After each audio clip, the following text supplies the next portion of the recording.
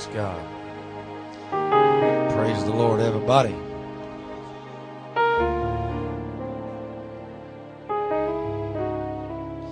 There's excitement in the house tonight. Thank God for that kind of excitement. Aren't you glad that you serve a God that you can feel?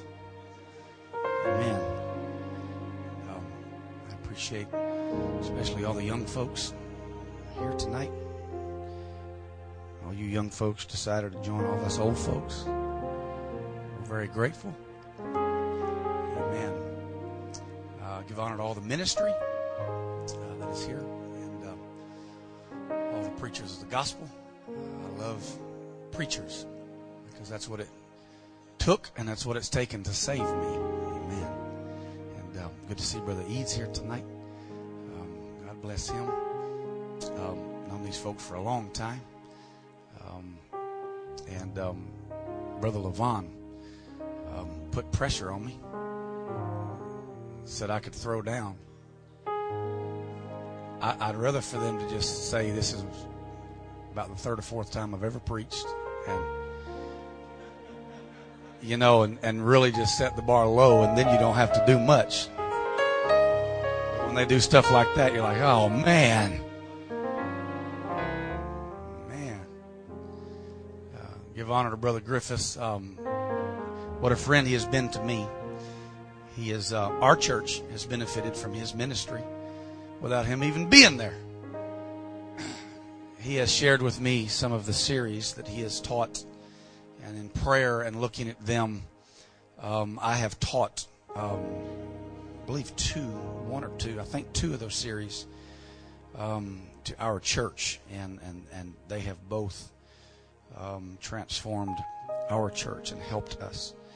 I believe in sharing the Word and studying the Word. We all preach it like we preach it ourselves, but I like getting information and studying on that information, and I appreciate Brother Griffiths. What a work that's going on here. What a beautiful building that I hear you're fixing to move out of.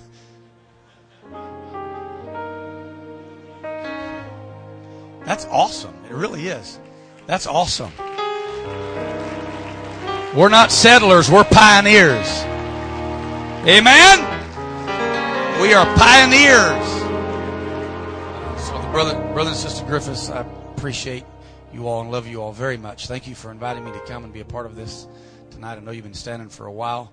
And to Brother Ivy, my sidekick, he is on staff. Man, he basically pastored his father-in-law's church for 15 years. He traveled preaching, on and on, him and his wife. His wife's gifted in music. And he came on staff with us here a while back. And so I asked him if he would come with me tonight. And so he came with me tonight. And I stepped out of the restroom from getting ready, and he had on a black pinstripe suit. And I said, no, you didn't. You didn't.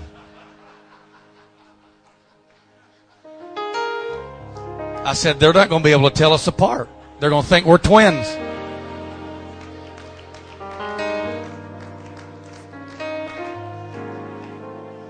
We got to wear these Sunday to our church. We've got to wear them. You wear yours Sunday, I'll wear my Sunday. We're going to mess with them. Mess with them. I appreciate him, his ministry. He's a gifted man. And 1 Peter chapter 5 and verse 8, I must hurry along. In the word of the Lord, I got some things to talk about tonight. 1 Peter chapter 5 and verse 8.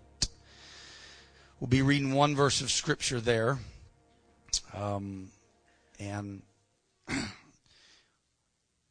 I hope that I can shine some light on this Scripture. Brother Soundman, you are my Savior.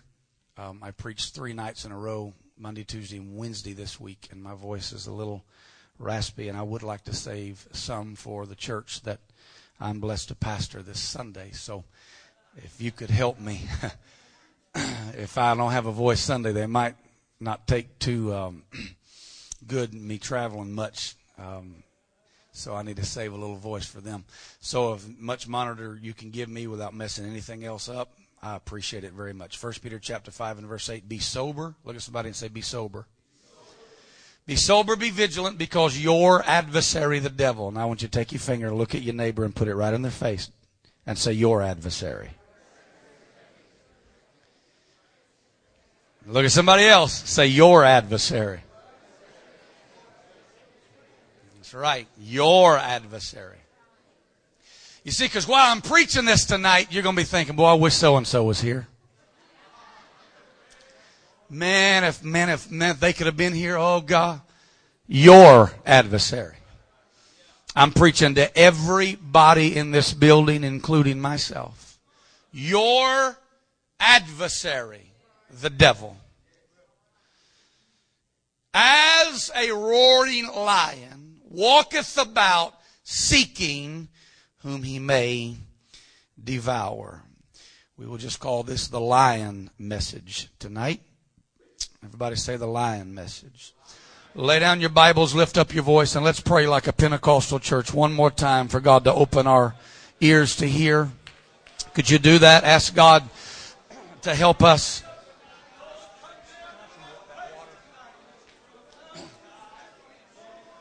I opened one by my chair if you want to get that one.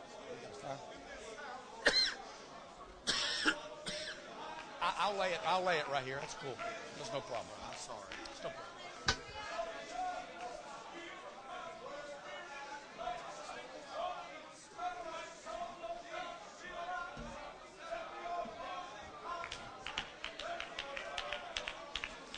Let's begin to clap our hands to the Lord, shall we?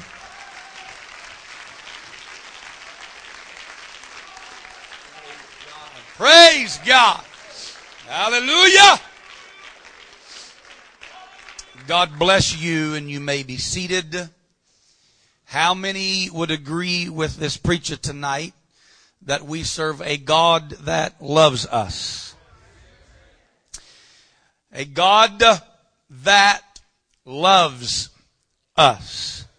No matter how much any Christian or group of Christians would take the grace of God and stretch it to disgrace, God is still a God of grace. And no matter how much they would abuse the love of God, God is still a God of love. And this God knows us. He knows everything about us. God is doing everything that He can to see to it that you and I make it to that place called heaven. He wants to save us. And so, therefore, we must understand He knows everything about our life. God knows your name.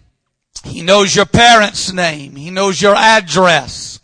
He knows, if it's not under the blood, what you done yesterday, what you done today. And if you believe in the foreknowledge of God, what you're going to do tomorrow. God is, everybody say, all-knowing. God is all-knowing. And so, therefore, He knows your temptations, what you struggle with. Those things that or might be your shortcomings. He knows what they are. He knows your struggles that you have daily. He knows the things that you might be tempted with that someone else might not be tempted with. That's a good thing because God is trying to help us with our struggles. With every temptation, He will make a way of escape. And so He's trying to help us and trying to keep us from falling and help us to overcome. Look at somebody and say, God knows everything about you. Now, I am not comparing God to the devil tonight because God is not, or the devil rather, is not the opposite equivalent of God. The devil never has been a God, never will be a God. There's only one God, and His name is Jesus Christ.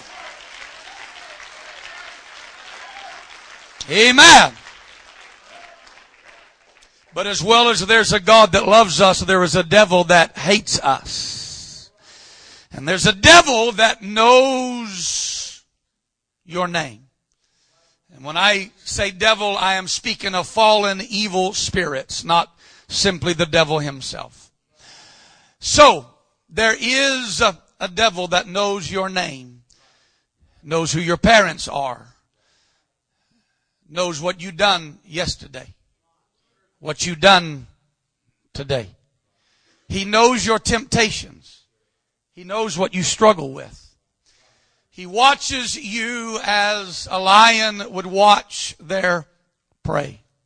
He's waiting for that open door. Was it said to Cain, Cain, if thou dost not do well, sin lieth at the door.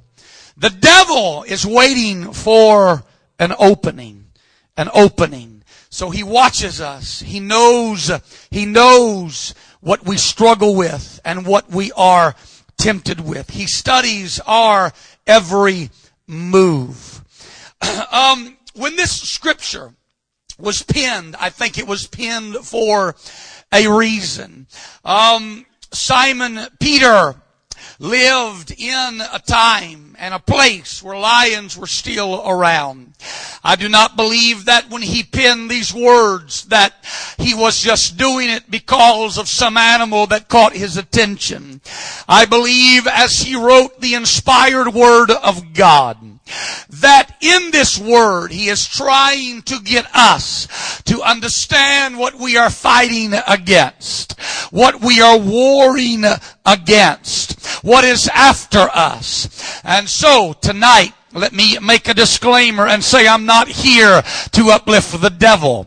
I am not here to brag on the devil. The only good thing I can say about the devil, he's a good devil.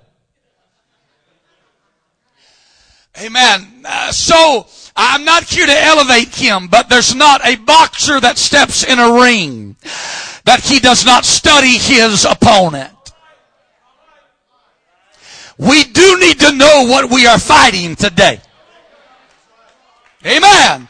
We need to know a little bit about what is after us and what is angered at our lifestyle and what is in us. And so as Simon Peter began to think, since the devil is a spirit and no one can see or study what he is like with the visible eye, what can I describe the devil as so that people can look at this creature and say, this is like what I am against. So he is seeking an object, right? We don't walk around seeing devils all the time. We don't walk around seeing spirits all the time and having lunch with Beelzebub. And if you do, you need to really be delivered from those drugs you're taking because you're really wigging out. Now I know from time to time that spirits are exposed to us. And there are different times when those have seen spirits. But as normal, everyday life, we don't wave at them going to work. Unless they're in the form of flesh. Praise God. You might think I ain't going to say that. So he's trying to depict the devil as something. And so as his mind begins to race, there is a reason he chose the lion. Are you with me? Out of all the beasts of the field and the forest that he could have chose, he said, your adversary, the devil, is as a roaring lion, seeking whom he may devour. Now, I have not really thought much of this scripture. When I read it as an American, it's never really done much to me because I don't understand what lions are really like. I mean, you don't say, okay, honey, yeah, you can go play in the backyard, but watch the lions. Right? our experience with lions are at the zoo. Oh, he looks so cuddly. Well, what you need to understand is the reason why they have signs that says don't feed the lions is because that lion would much rather have your arm than the popcorn and peanuts you're throwing at him. I was in an airport yesterday on the layover and heard an audio feed over the speakers about a woman that was just killed by a lion, and I turned around and on the screen there, a 24-year-old young lady that had been training and practicing at training cats, was just killed by a full-grown male lion that was supposed to be a lion that is domesticated, and we'll get there in just a moment. I was talking to my father one day. He's evangelized for years, and he said, I've got some books I want to bring you. I love to hunt. And he said, I've got some books I want to bring you about a man by the name, kind of ironic, by the name of Peter Capstick. And said this man hunted in Africa for years, and I think you would find his books intriguing. So he brought them to me. I began to read the first one. I could not put it down. Peter Capstick hunted what they call troubled animals in Africa for 13 years. Troubled animals means animals that are killing and eating people. He was the man that would be called to come and hunt these animals down. As I begin to read story after story, I tell you, it was like God put a magnifying glass on this scripture and started telling me this is what Simon Peter was trying to convey. This is what he was trying to say. If you would walk with me for a few moments tonight, I will share with you only a few things that depict what a lion's nature is. There is story after story in Peter Capstick's books that let us understand how violent, how mean, how stealthy they are. In a game reserve park in Kenya. It's called the Serengeti. I've been blessed to go to Africa twice. And we went across this park when I was there, the first time. And it was 6 hours across. It's not like a park like we think park. When we pulled up to the gate, there's a little makeshift wooden gate, a little sign painted, somebody painted it with some paint, just a little cheating. 2 guards with machine guns standing there, and the sign said, enter at your own risk. We are not responsible for any deaths, attacks, or maulings. And for 6 hours, there was no civilization. A dirt path that you had to carry extra gas with you in tanks in the back of your vehicle to get, we seen wild animal after wild animal. In that same park, a lion attacked an automobile and grabbed a little boy by the skull and dragged him out of his mother's arms. In that same park, there was a photographer who was pulled. He was there taking pictures for magazines such as National Geographic, etc. As he slept in his tent, he was pulled out of his tent one night by his head by a lion and eaten from his head down to his toenails. I'm not trying to be grotesque tonight, but I want to get your attention before I'm done.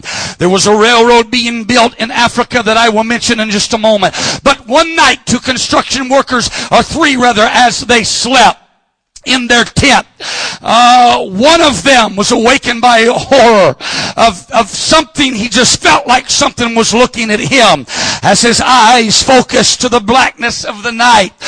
Before he could see the lion, as his vision began to clear, a lion jumped through the door of the tent and grabbed this man by his throat and dragged him out of the tent as this man began to scream and tried to beat this lion off with his fist. No man is a match for the strength of a lion. The other men awoke in the tent, and to their horror, they watched another lion come from the underbrush and grabbed that man, their co-worker, by the legs, and they literally ripped his body limb from limb and devoured him. A male lion, fully grown, weighs between 350 and 500 pounds. The heaviest lion known in the wild was a man-eater shot in 1836 in South Africa. It weighed 690 pounds. A full-grown male lion is 9 feet long. He stands 3.5 feet at the shoulders. He can run 35 miles an hour. He can see clearly, remember this, in the pitch black of night. He can run down, leap up on, snap the back, destroy, and drag away a 600-pound zebra. It would take 6 full-grown men to drag that same zebra in the underbrush. But a lion can do it by himself. Charging lions have been known to cover 100 yards in just over a few seconds. That's a football field. 1, 2, 3. He's cleared it from one end to the other. Wouldn't they like to have him on their football team? A typical charge by a lion from 60 feet away, Peter Capstick said, takes the blinking of an eye. And he's on you that quick from 60 feet. The lunatic line started in 1896 and ended in 1901. It stretched hundreds of miles through Africa. In 1898, it was a railroad being built to bring in cargo and food and such. In 1888, as they laid that track, it touched the Tsavo River, spelt T-S-A-V-O.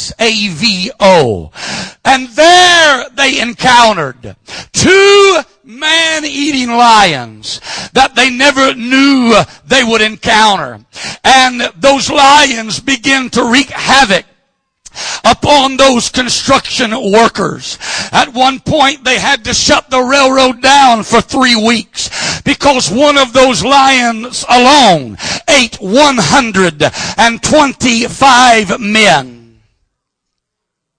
George Rushby hunted. Africa don't want you to know this. They wouldn't get many tourists in a lot of places. George Rushby hunted down 15 man-eating lions. By the time he had killed them all, they had eaten some 1,500 to 2,000 natives. In 1991, a man-eating lion killed 6 people in the Lingwa River Valley in Zambia. American and Tanzanian scientists report that man-eating behavior in rural areas of Tanzania increased greatly from 1990 to the year 2005. Lions attacked 815 people, killing 563 of them over this time period.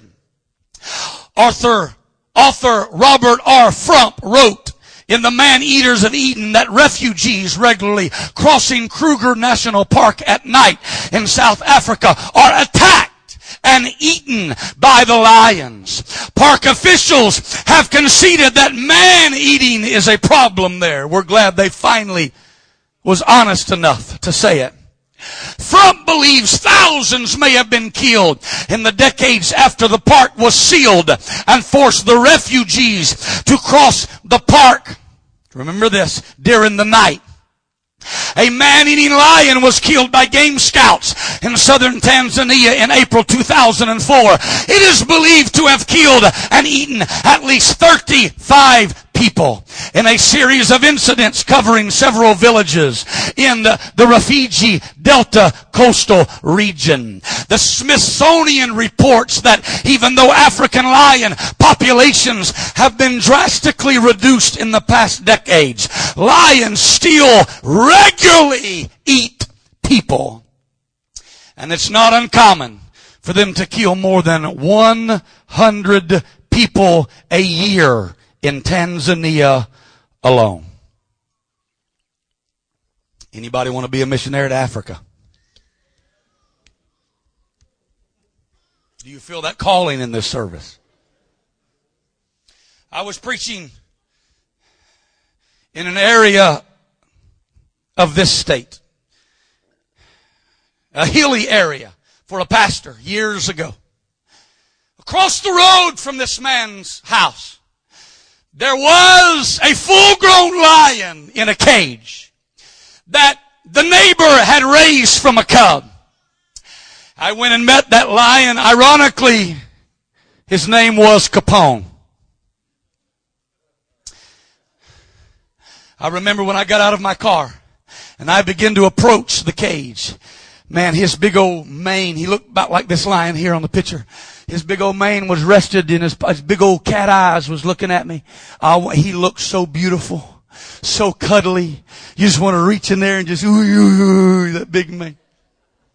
Until I got about from me to that wall from the cage, and a deep growl began to come deep from within him. I want to tell you, it didn't sound like kitty kitty. It made you stop and go, whoa.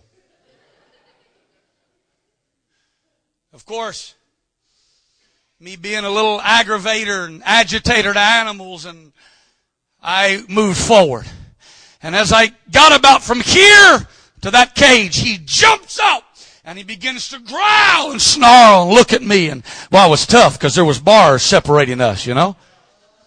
And I grabbed a big old stick, about this big around, and I stuck it in there, and he would pow with his paw, snap it. One time he grabbed it with his jaws. I could not hold it. He snapped it and jerked it out of my hands. The owner had a toy in his cage that he played with. It was a bowling ball. I kid you not. He would walk to the edge of that cage and take that bowling ball and smack it. And then he would walk, flexing his muscles. I'm not a good example of that one. To the other side of the cage. And he would take that bowling ball, pow! And it would sail through the air. He was a large, majestical creature. I've always been fascinated by him myself. And so, we closed the revival. I preached for him several more times through the years. And one day I was on the phone with this pastor. And I said, Brother so-and-so, I said, how's Capone doing? He said, he's not doing well. He's dead. I said, he's dead. I said, what happened? He said, I went up there the other day.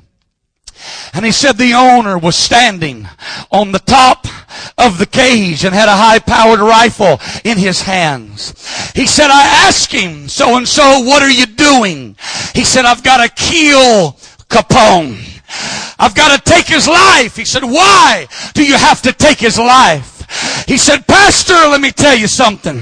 I am the only one this lion has ever had a relationship with.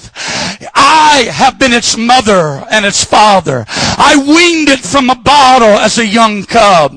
He said, I've always hand-fed it. He said, but I've been noticing a change in his nature. He said, and the last time I went in there, before I could get out, he jumped on me and took a bite in my chest, and I got away with minor wounds. He said, I've become to understand something. If he gets out, he's going to kill more than cattle. He's going to kill people. He said, because Pastor, I understand something now about the beast. No matter how much I love him, no matter how much I try to domesticate him, he is still a lion, and I cannot change the nature of what he is. And I'm here to preach to you for the next few moments. Your adversary, the devil, is as a roaring lion. It don't matter how nice he tries to be to you. It does not matter how pretty he paints a picture of sin. You let me preach to you. He is a devil. He is a devil. He is your adversary. And one day, his nature is going to come out. Let's lift our hands and love the Lord and ask God to talk to us for the next little bit, shall we? Come on, young people, help me. Lift your voice and pray for just a moment.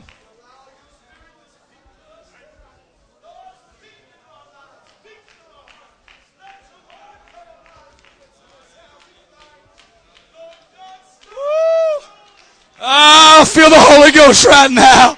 Somebody love the Lord. Come on, lift your voice.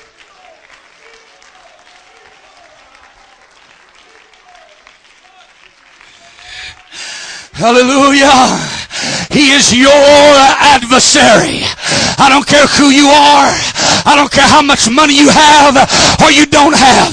It does not matter what nationality you are.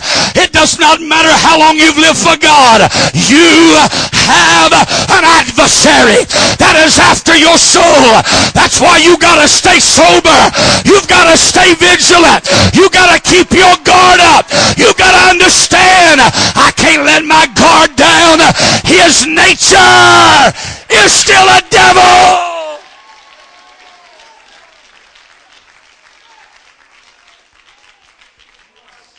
A roaring lion, he said. Not just a lion, he's a roaring lion. I don't mean by any means to tear down, please, anything any other preacher said. If they said it, they was trying to make a point by it.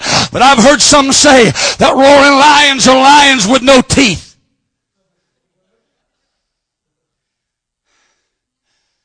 I don't know what lions they've been around.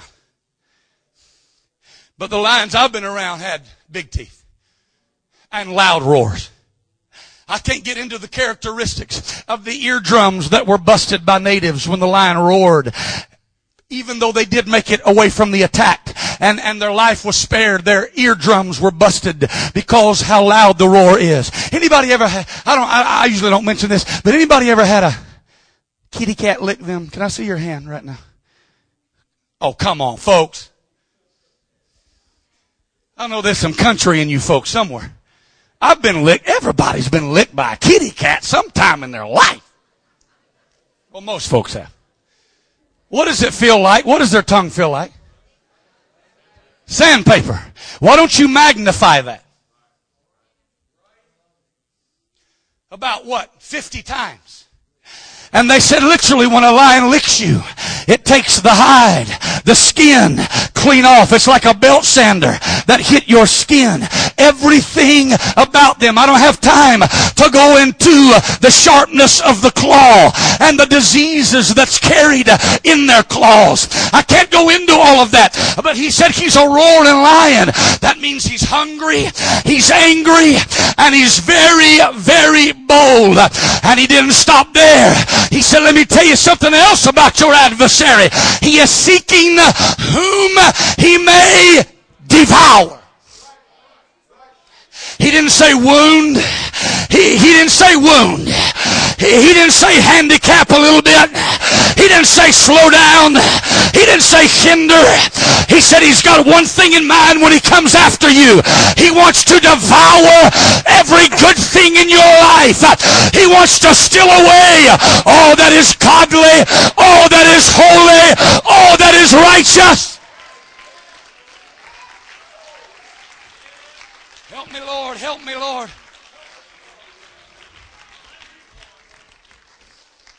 Anybody know what devour means? If you don't, go on a 7-day fast.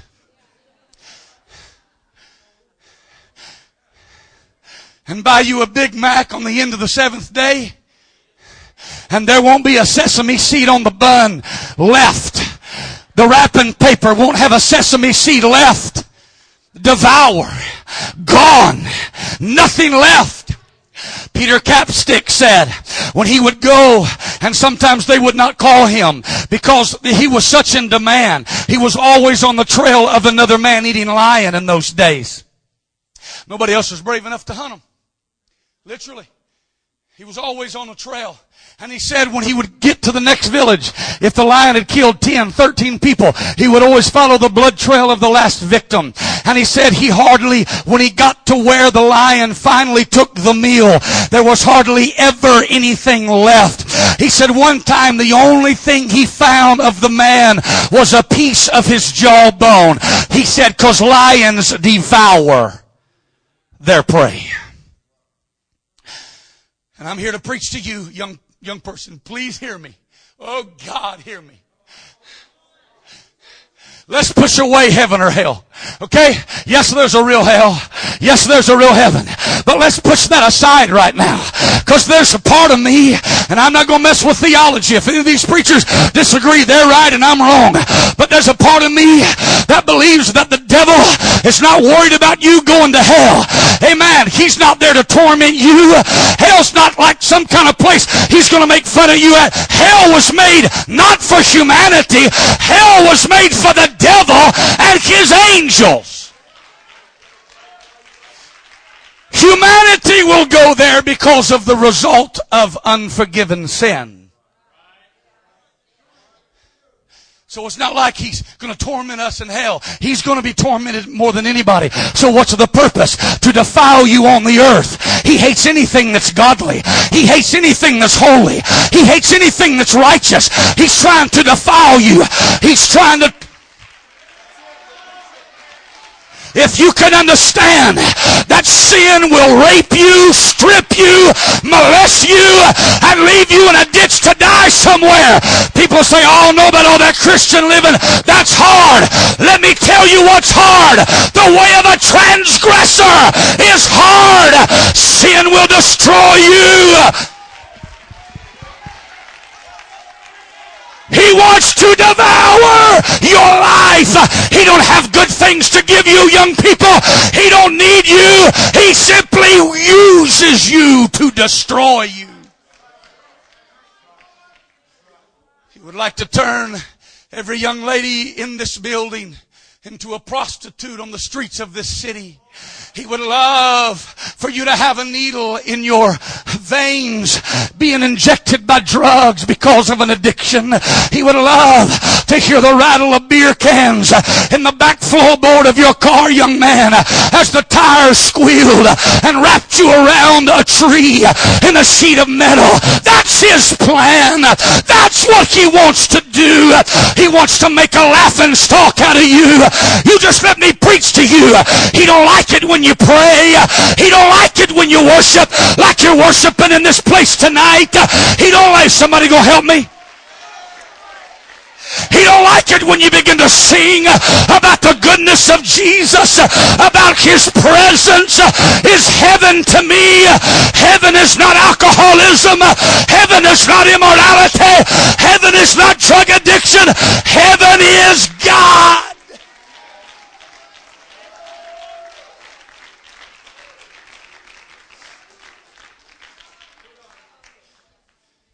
How many times have you seen a godly young person that's been raised virtuous and pure and righteous, and they walk away from the Lord? Are you hearing me?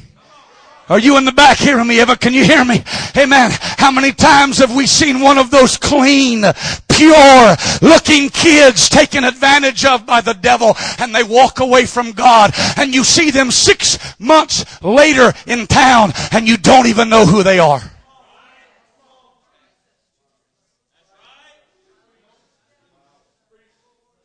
Because sin takes its toll on the body so quick. Who's this lion you're preaching about, Brother Lance? He's the one who has broken up innocent families just like your family. He is the one that's turned young people, such as is worshiping tonight, into things they said they would never be, and took them to places they said they would never go.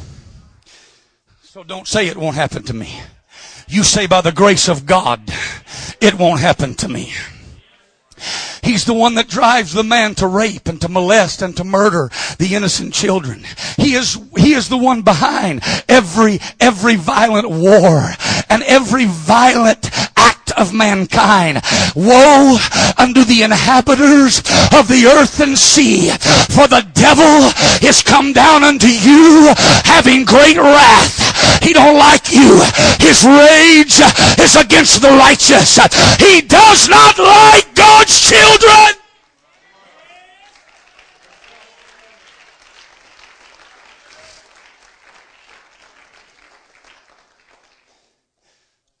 Be seated for a moment. I know I got to hurry, but you folks worshipped a long time. Can I have a few extra minutes tonight? I'll try not to bore you. I promise you. I'll try not to bore you. I'm hungrier than you are. Hallelujah.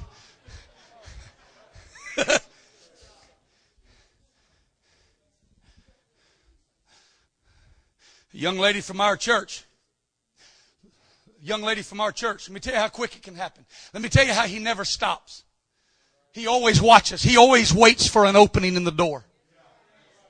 One of our beautiful, virtuous, godly young ladies had never cut her hair, never been in the world, raised in church from one of our prominent families in the church I pastor. A couple of years ago, she was 18 years old. A couple of years ago, got a call from her father who was beside himself. And they waited too late to call me because they were too embarrassed, which they should not have done because I could have done something sooner. And said, I got to meet with you right now. What had happened is this young, godly girl on our platform teaching our Sunday school. And I'm telling you, she was precious, is precious. Was in Walmart. Got some chapstick or lip balm. Just wanted to, that's all she was going to buy. And the line was so long. She was in a hurry, and she thought, man, I don't want to wait. It wasn't she didn't have the money. What is it, 99 cents? I don't know. I don't wear lip balm, but praise the Lord. Are you proud of me? That stuff's important in these days, ain't it?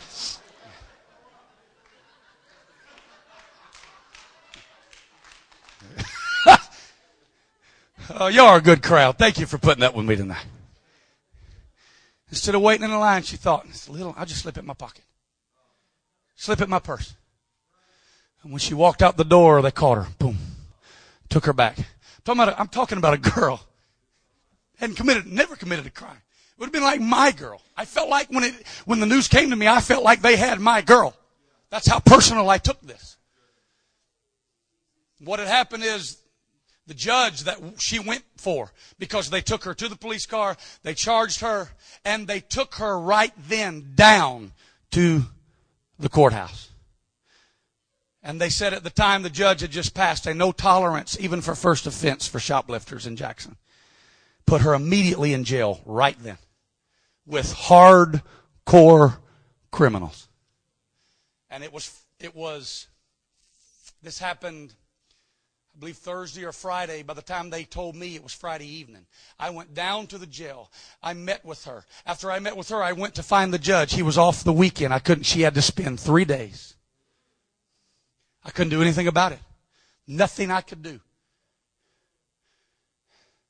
When I walked in there and I sat down and I'm looking at a girl that's on our platform, and I'm looking at a girl that's pure, and I'm looking at a girl that loves God, and I'm looking at a girl that's not out, she hasn't wasted her life. She just made a small, ignorant mistake. She didn't create some huge crime. I'm looking at her. And when she walks in and sits down on that glass on the other side of me, she puts that long hair in her hands, and she starts weeping uncontrollably. I had to pick up the phone and calm her down and say, it's going to be okay. God's going to take care of you. Here's what's going on. Yada, yada, yada, yada. I'm telling you, it hurt me so bad. I wanted to break through that glass and get her out of there and take her home to her family. I didn't want her to be in there. Amen. I was worried about her. I was concerned. Why are you telling this, preacher? Because one small thing can turn into a very large consequence. Oh, come on, young people. Oh, it's just a wine cooler. Oh, it's just a little party. Come on, pastor. I'm only doing it one time. You've got to understand, he's waiting for an opening. He's after you. He does not like you. You're a trophy.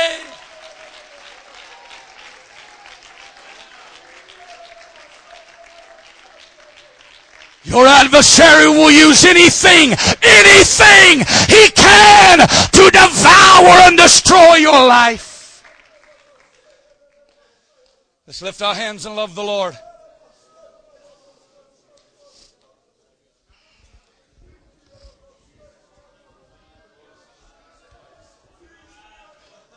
Ay, katambolo, bosia la bahaya.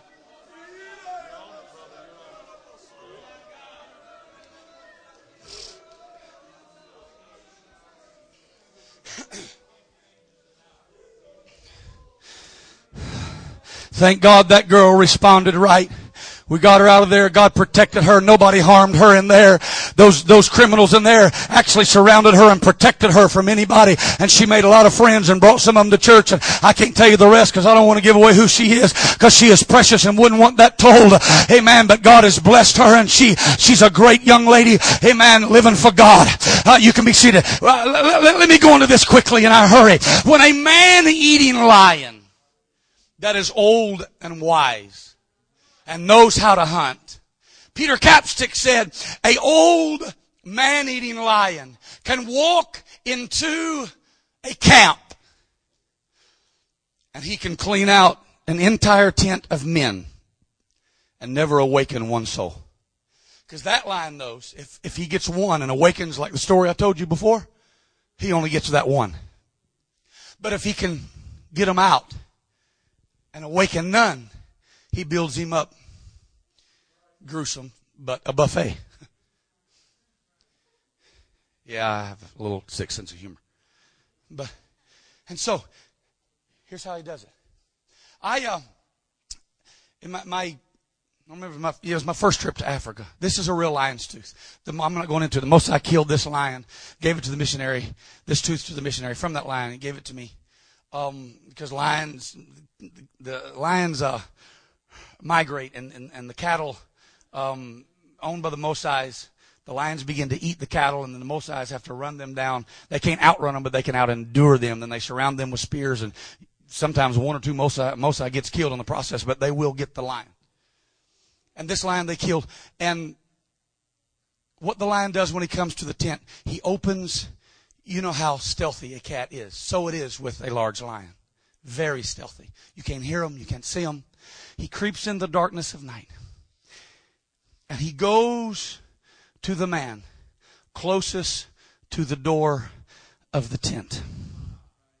He opens his massive jaws, places them over the head of the man sleeping, positions the fangs in the eye socket and in the back of the head.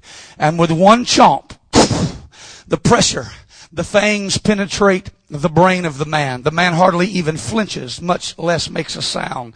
He drags him out slowly, takes him to the underbrush, comes back, gets the next one closest to the door, drags him out. Let me tell you, you need to be very, very, very aware of something. Amen. The devil, your adversary, is going to come by and stalk your family, your youth group, and your life. And I'm weary with those that want to see how close they can get to the world and still live for God. How close? Come on, what can I get by with it? How many times have we heard this? Is it a heaven or hell issue? Can I preach a few moments? A lot of things we do is not heaven or hell. It's steps that gets us away from the door. Because when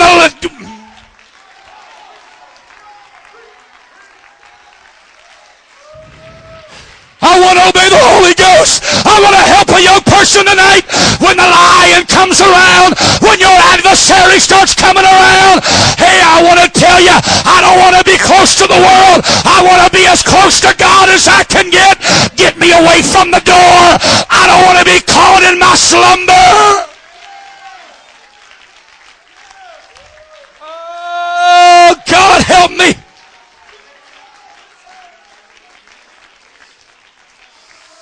And so, young folks, these rules and these standards and these restrictions are not to hurt you or harm you. They are to protect you. They are to keep you from harm. They are to keep you from sexual immorality. They are to keep you away from the door. That when your adversary gets close, he ain't gonna get. Let me ask you something. It's not the most spiritual one that he gets first. It's the one he's walking close to the edge. One at a time. In all my travels and all the churches I've been blessed to preach at, I've never seen the devil clean out an entire youth group in a short period of time. But how many times have I seen him take them apart slowly. One by one. I'll just take this one this year. I'm not going to make a big sound. I'm not going to make a big fuss. And I'm going to let everybody say, oh, I knew they wasn't really in church. I knew their heart wasn't really. I'm knocking on your door right now, young folks. Young people, be honest. You can be brutal to other young people. I knew they always had that edge about them. I knew that, and you just cut them off. And still, everybody sleeps in their Pentecostal slumber. Dead church, careless lifestyles, and before long next year, another one slips away. Yeah, I knew. And here comes the accusations. I want to tell you what should happen. If we just lose one young person, there ought to be a fire started in our church. Amen. There ought to be an alarm going on.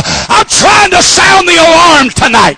I'm trying to blow the trumpet tonight. I'm trying to let you know one means he's coming back for another. Start praying. Start fasting. Start being concerned. Is this all right?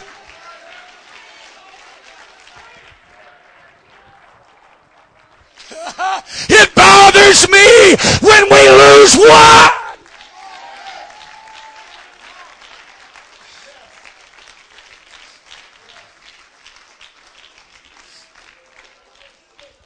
My last trip to Africa, we hunted in Tanzania in a very remote area.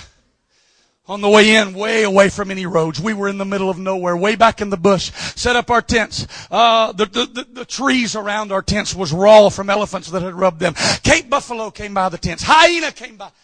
We were in the middle of the African bush. They call it the bush area. You can be walking and not see anything and walk around and there's a herd. We hunted there for several days. We killed several animals. 2 Cape buffalo. One of them that my nephew had taken. They don't have refrigeration. They have electricity in these parts, especially in those areas. So they smoke. They dry out the meat. So they built this makeshift wood thing over a fire. And they put all this huge Cape buffalo, cut him up and put him on, put his head up there and all drying it out. The last night we were there, had it not been the scheduled last night, it would have been the last night. Oh, yeah. It was. See, I'd already read these books, and I knew.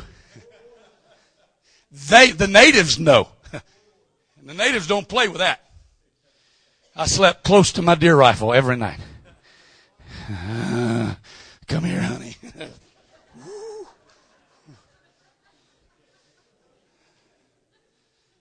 Because they were there. We seen footprints. We knew they were there. The last night, because it's known, it was the natives' job. There were the natives' tent here, missionaries' tent here, my tent here, fire, buffalo here. They knew their job was to keep the fire going all night long. And to keep the 3 lanterns lit that were on or hanging in the front of each tent, 3 of them. All night long. Get up every couple of hours, keep the fire stoked, keep the lanterns going. I woke up in the darkness of the night, and it wasn't very bright.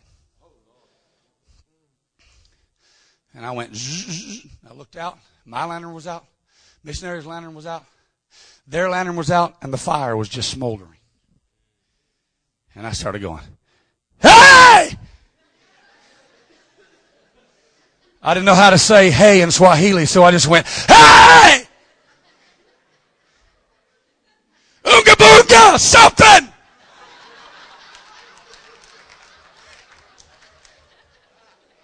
I was just making noise.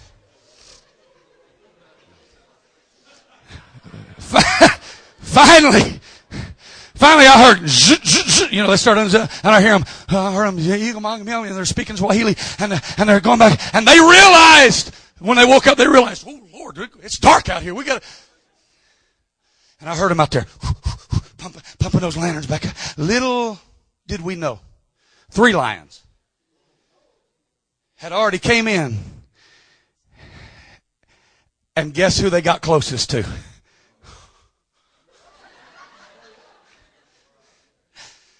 where they finally stopped and turned and went and got the head of the Cape Buffalo was 10 steps from my head where I slept in the tent.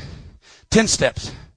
And they drug it off about 100 yards and they cleaned it bone dry. What is the moral of the story? I realized how important the fire is. I realized, hear me, I realized those lions were probably there every night. They just laid await in the darkness. They just stayed on the clock every hour they could. They just kept watching. They just kept prowling. Amen. And so they waited for the opening in the door. They waited for us to get in such slumber. We forgot about the fire and we forgot about the light. And here they came. They would have never came in had we kept the fire going. They would have never came in had we kept the lantern light. I want to tell you the greatest thing our young folks could have is the fire of the Holy Ghost, not only in their lives, but in every church service they're in. You let me tell you, we can't afford dead church.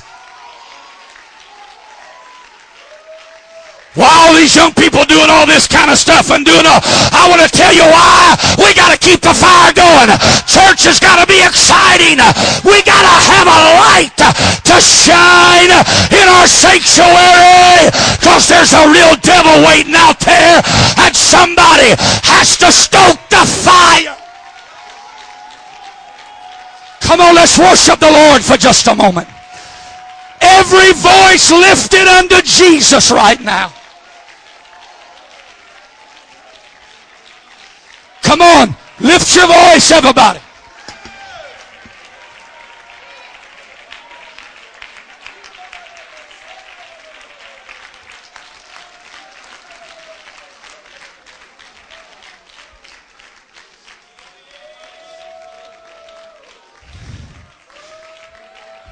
I close with this.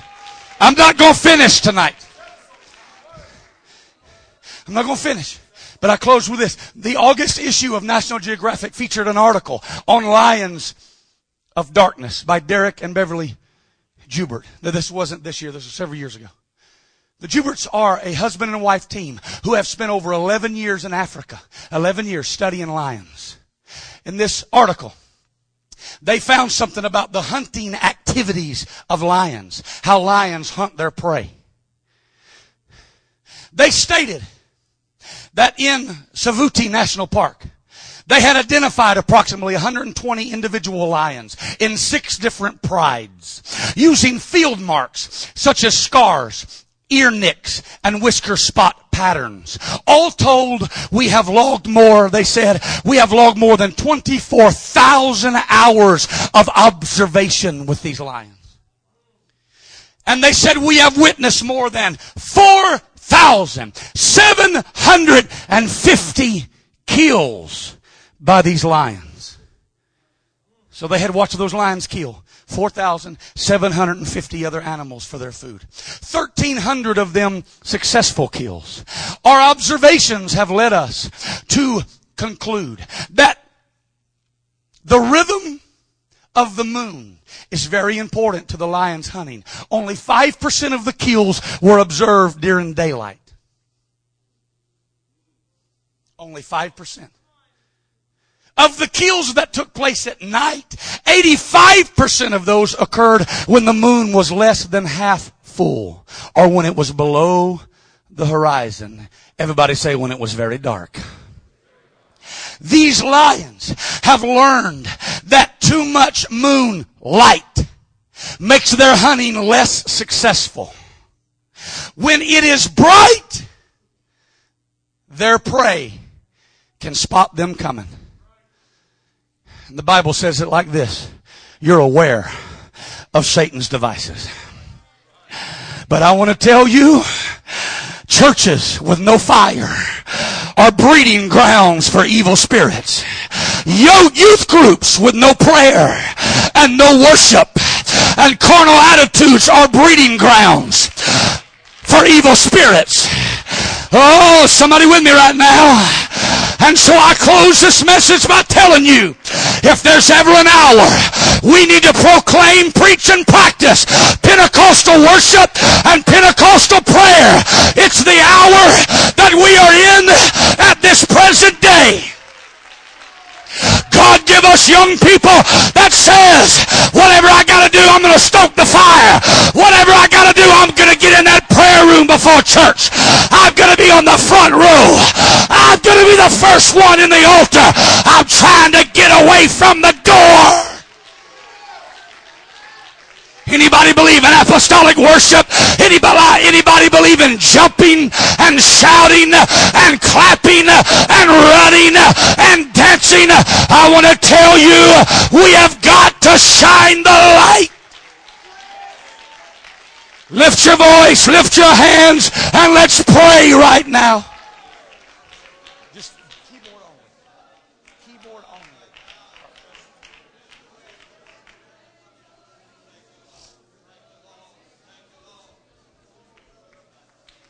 I need some help. I need somebody to lift their voice.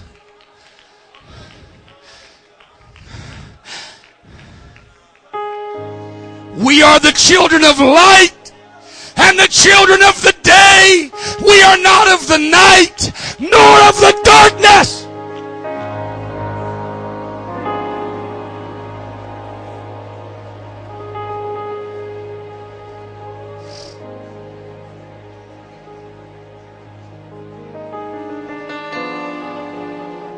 Preaching, listen to me. I'm preaching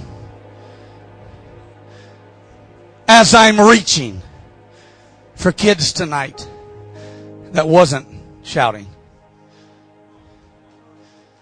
and wasn't worshiping and wasn't really singing. You were in the motion, but in your heart you've been thinking about walking away. In your heart, you've been getting closer to the door while you're at school and nobody knows. In your heart, you've been easing closer to the edge and you're keeping it from a lot of folks. And I'm warning you in the Holy Ghost, there's a devil that don't like you. You hear me, young lady? He don't have good things in store for your life. I don't take a service like this lightly, Brother Griffith. I'm not playing games tonight. I'm very serious. There's souls in the balance, Brother Eve.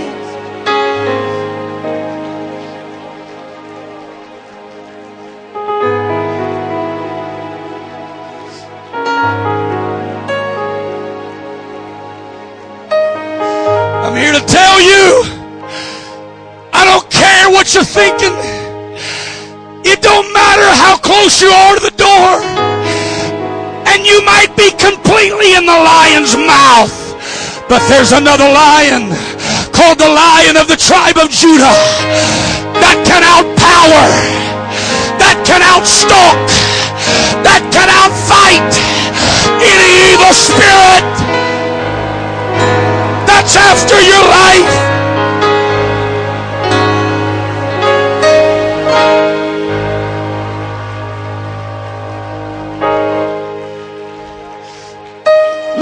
Listen to me, young person.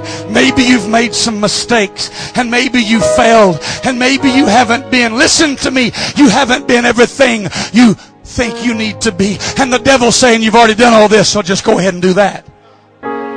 No. Paul said this, God delivered me out of the mouth of the lion. That's what Apostle Paul said. Paul said, I didn't give in to it. Right when I was fixing to be devoured, I lifted my voice. I repented. I said, I need the help of the Lord. The Spirit of the Lord came upon Samson, and God delivered him out.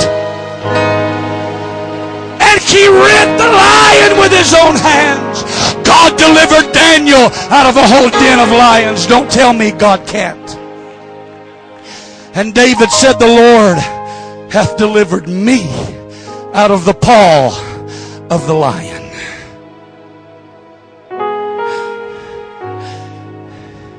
Is there a young person in here that says right now, you know what, I'm really not concerned about going to eat. I'm really not concerned about who's here tonight and who's not here. I really don't care about what's going on tomorrow. I got to get to that altar. And I got to get the fire going again. God, you got to give me a renewing tonight. You got to refill me with the Holy Ghost. You got to forgive me, Lord. You got to help me with these struggles, God. Come on, is there any young person?